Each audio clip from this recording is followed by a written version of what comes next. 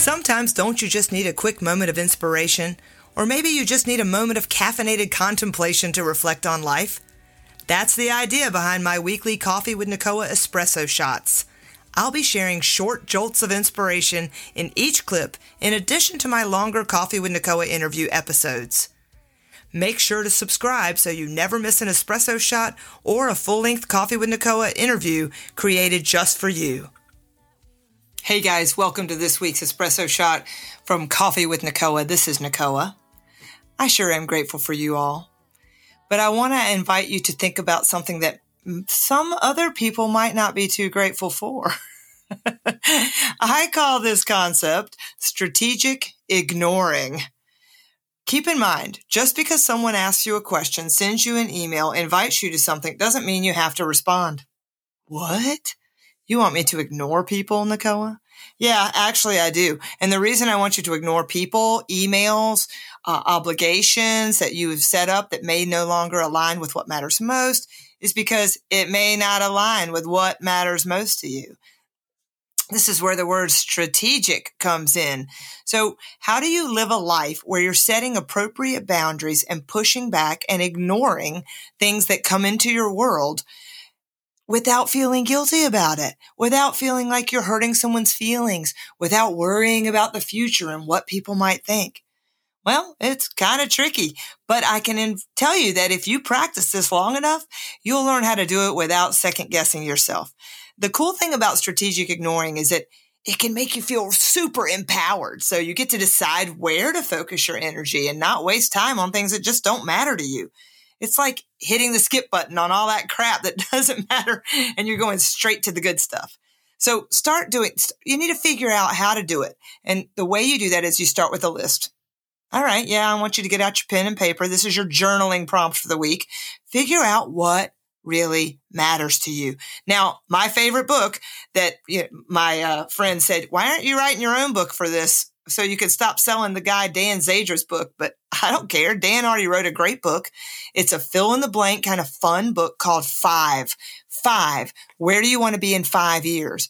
Well, part of that process is figuring out what matters most to you. People don't stop long enough and really ask themselves these questions. What are your values? What are your goals? What are your priorities? Once you know this, you can start setting personal boundaries that align with your standards. Before I even met my beautiful husband, John, my best friend, she said to me, have you done the standards postcard, or what does she call it? Standards note card stack yet? And I was like, standards note card stack? What are you talking about? She said, yeah, have you written down all of the things that you want in this relationship and with this man? What are your standards when it comes to attracting a man for your life? And I was like, I never really wrote down standards. So what will you accept and what won't you accept in a partnership? That is the same thing as figuring out what matters most to you and then making sure that you do not deviate from what you want. That means saying no to things that don't matter and intentionally choosing how you're going to spend time, energy, and who you're going to spend it with. Now, I know this can be really tough. Sometimes setting boundaries means, letting go of things or sometimes people that you care about. It's not always easy to do, but it's really necessary if you want to live a fulfilling life that's aligned with your priorities. Remember, this is your life by design. I remember once sitting behind one of my leaders at GE, and he said, come here, I want to show you something on my computer. So I was standing over his shoulder, and I noticed that he had his email account open at the same time. There were thousands, it appeared, of unread emails. Now, I was about 29 years old at the time, and I remember thinking, oh my God, I could never. Are you kidding me? There is no way I could go through an entire day and not try at least to get as many of my emails responded to. Well, fast forward to being an executive in a large corporation like GE. Yeah, guess what? You just don't have time to answer every email. And this is where I really began to recognize that this concept of strategic ignoring.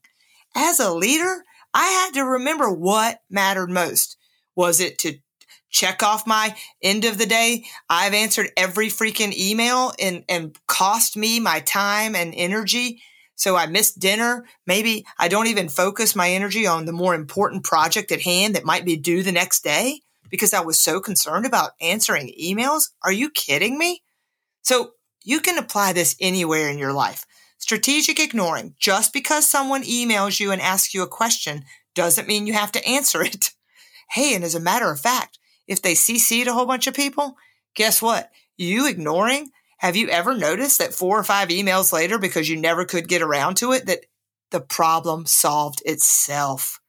That is the power that I really love about strategic ignoring. People move on. Things don't have to always be exactly the way other people want them to be. You get to set some boundaries and you get to let go of the things that no longer serve you. The real key here with strategic ignoring is strategic thinking. So ask yourself, is this thing I'm thinking about or about to do really worth my time and energy? Does this align with my priorities? And if the answer is no, then you know what to do. Strategically ignore it. I send you off this week. Don't forget to journal. I can't wait to hear how your strategic ignoring strategy works for you. Make sure to subscribe so you never miss an espresso shot or a full-length Coffee with Nakoa interview created just for you.